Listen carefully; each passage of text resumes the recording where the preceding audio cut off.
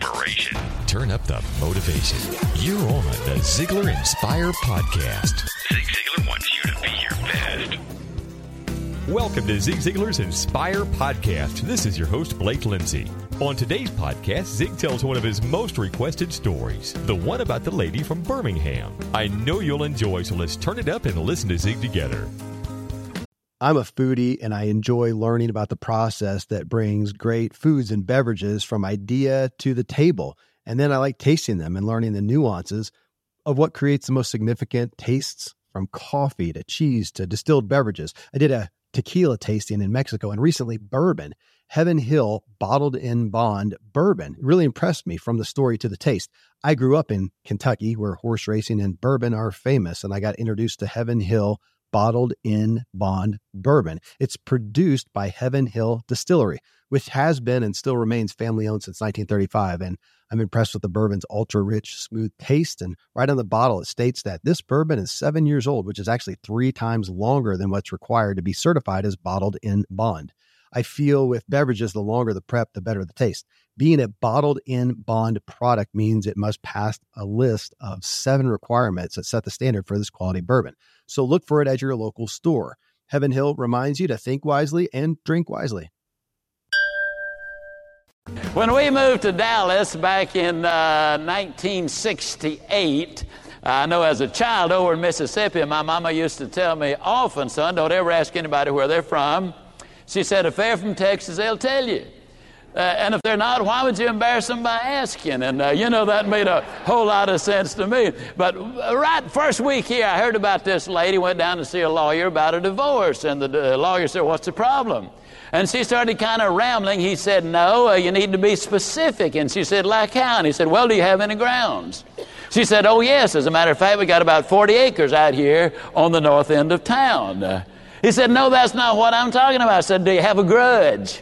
She said, no, but we have a really neat little carport there right on the side of the house. He said, woman, we need to get a little more personal. She said, like how? And he said, well, for instance, do you take any responsibility for the difficulty? And she said, well, like how? He said, well, do you ever wake up grouchy? She said, no, I just let him get up on his own whenever he will. And he said to her, well, now, what seems to be the basic problem? And she said, well, the guy just can't communicate. Now, I hope I can communicate this last message because I believe it's extraordinarily important. And our objective, I want to state right here, I believe the process I'm going to show you is the most, by far, process that I've learned in my 75 years of living that will change lives. And that's what we're about, is changing lives. I never forget, several years ago in Atlanta, Georgia, a young man picked me up at the airport to take me to the seminar there. And he was really highly motivated, very exciting. He said, I'm so glad to pick you up and talk to you. It must be wonderful working for a company like yours where your major objective is to help people be all they can be. Well, I said, young man, I hate to kind of throw a little water on your fire, but that's not our major objective. He said, oh, what is your major objective? I said, to make a profit. Well, he just looked so downtrodden. I mean, he just had an awful expression on his face. And I said, the reason that's my number one objective, our major objective, to make a profit, is very simple. If we don't make a profit, we'll go out of business. And we will be unable to help anybody, including our own associates, how to get the things out of life they really need. Now, let me ask you a question. Let me make a statement, I should say. Many, many years ago, Samuel Gompers said, a labor leader, said the number one objective of every organization ought to be to make a profit so they can stay in business.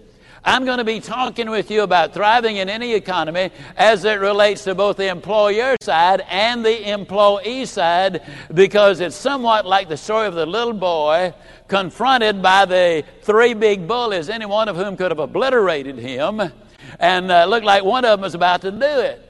The little boy, a pretty bright little guy, he backed up about 5 paces, drew a line on the ground, and said to the biggest of the bullies, he said, now, you just step over that line. Big bully confidently stepped on that line, and the little guy smiled and said, now, we're both on the same side.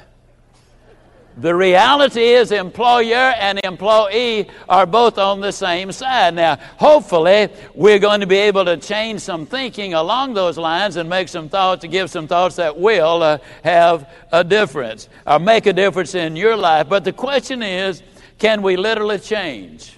Several years ago, a lady from Birmingham, Alabama, called Laurie Majors, whom I talked about earlier, and Laurie said, you know, that is the most negative lady I think I've ever heard in my life. She thinks she has a problem that is unsolvable, but I don't believe it's that complicated. It's not that difficult. I believe you can help her if you're willing to talk with her when you get there. And I said, well, Laurie, I'll get to the auditorium a little early, invite her to come backstage, and we'll talk. Well, when I was backstage about 10 minutes before I was to start speaking, I was on one side behind the curtain. She was on the other side. When she saw me and started walking toward me, she was almost crying. Oh, I'm so glad to see you. I got this terrible job. I just hate everything about it, hate everybody down there. I mean, it's awful. Can you help me? She's the kind of person that could brighten up a whole room by leaving it. I mean, you've seen people like that. Well, one thing I have learned is thanks to the people that I've been privileged to be mentored by, the psychologists, the ministers, and the physicians and all, that everybody that comes to you with a problem does not want a solution. When they first told me that, I said, well, that's crazy. Why would they come to you with a problem if they didn't want a solution? And the answer is very simple. First thing they want to tell you about it, you about it, you about it, you about it, and you about it. And if you foul up the deal and solve the problem, then they can't tell you again, you again, you again, and you again. They want the attention that goes along with it. What I wanted to do immediately was get this lady's attention before I even went to work on the problem. And so I said to her, well, ma'am, I'm sorry to tell you, but I think your problem is about to get worse. She said, what do you mean? I said, I believe they're going to fire you. Now, I didn't say it unkindly, but I did say it firmly. She said, fire me? Why would they fire me? And her voice inflection clearly said, they're the bad guys, the other ones. I'm the good guy. Give me a raise. Fire them. What have you discovered about life? Isn't it that most people who are the problem are the last ones on earth to recognize the problem? Why would they fire me? I said, ma'am, I don't believe there's a company in Alabama big enough to support this much poison in one small spot. Have you ever noticed that people who don't like their home, don't like their business, don't like their city, don't like their church, don't like anything, these are the people, don't like their mate, these are the ones, all of a sudden when they discover they're about to lose them, now what they didn't like before takes on a new value. Her expression changed completely. She said, well, what can I do? I said, do you really want to know? She said, yes, that's the reason I came to see you. I came for help, but you sure haven't been any help so far. I said, well, ma'am, I've got an idea, and I'll absolutely guarantee it will work if you will do it. She said, I'll try anything within reason. I said, okay, when you get home tonight, what I want you to do, last thing, everything else is taken care of, it's behind you. I want you to get out a sheet of paper, at the top of it put, I like my job because. And she said, that'll be easy. I don't like nothing about that job, don't like nothing about them people down there. I said, well, just out of curiosity, do you work there for benevolent reasons or do they pay you? Why, she said, they pay me. I got to earn money. I said, but you don't like to be paid. Oh, she said, yes, I do, too. Well, just a minute ago, you told me you didn't like nothing about the job. Well, I didn't know you was talking about that. Don't you think income is important? Well, of course I do. I said, tell you what you do. You got your notebook in your hand. Open it up. We'll start our list right now. Well, she just stood there. I said, no, open your book up right now. We'll start the list right now. She just stood there. I said, ma'am, let me tell you about my experience in life. I've discovered that people who will not take step number one never take step number two.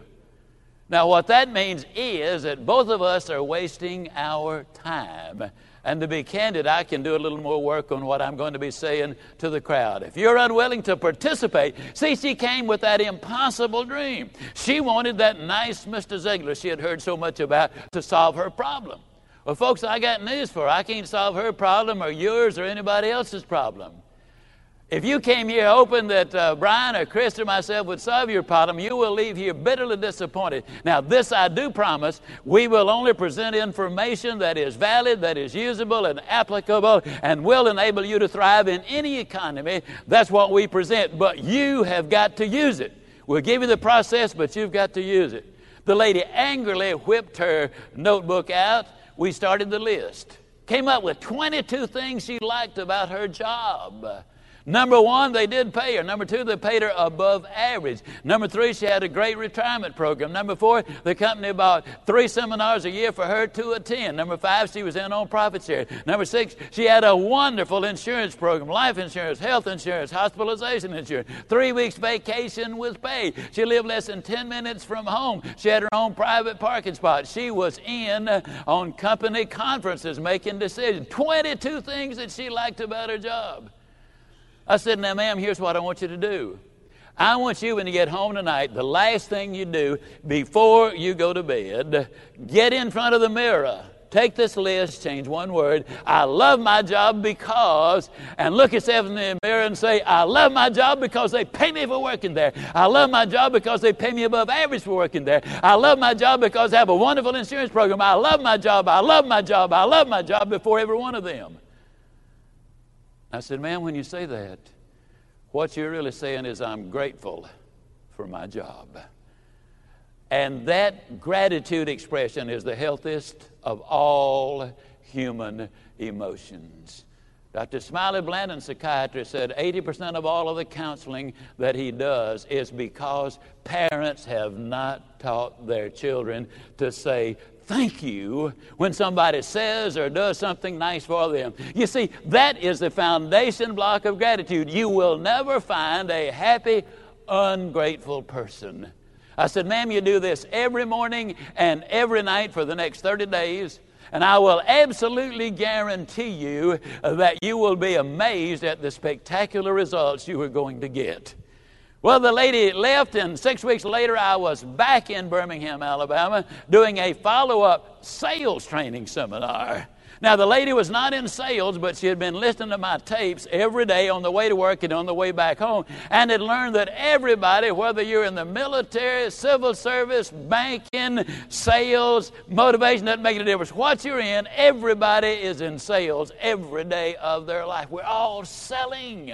So there she was in the sales seminar, seated on the front row, grinning so wide she could have eaten a banana sideways. I'm telling you, you're talking about an excited lady. She was excited. I said, well, how you doing? She grinned even more broadly and said, Mr. Ziegler, I'm doing wonderfully well. You can't believe how much those people down there have changed.